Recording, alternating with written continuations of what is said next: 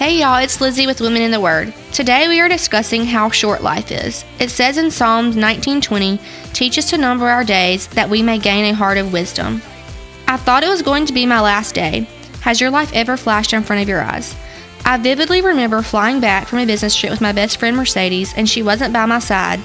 Our seats were actually pretty far apart, when suddenly the alarm of the plane goes off, like I've never heard before. I fly quite often, and I have never heard anything like that in my life. It made the hair stand up on my back. I can't remember a time in my life being so frightened, and suddenly my thoughts shift to the worst.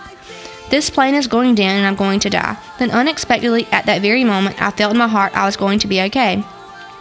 I'll call it an emotional divine intervention. But friend, let me tell you, it made me think. My first thoughts were of my husband and family, and of course my salvation, or the lack of, you see. I was a lost soul without Jesus. Fast forward, the questions keep coming. Should I have loved harder, been more joyous, lived life differently?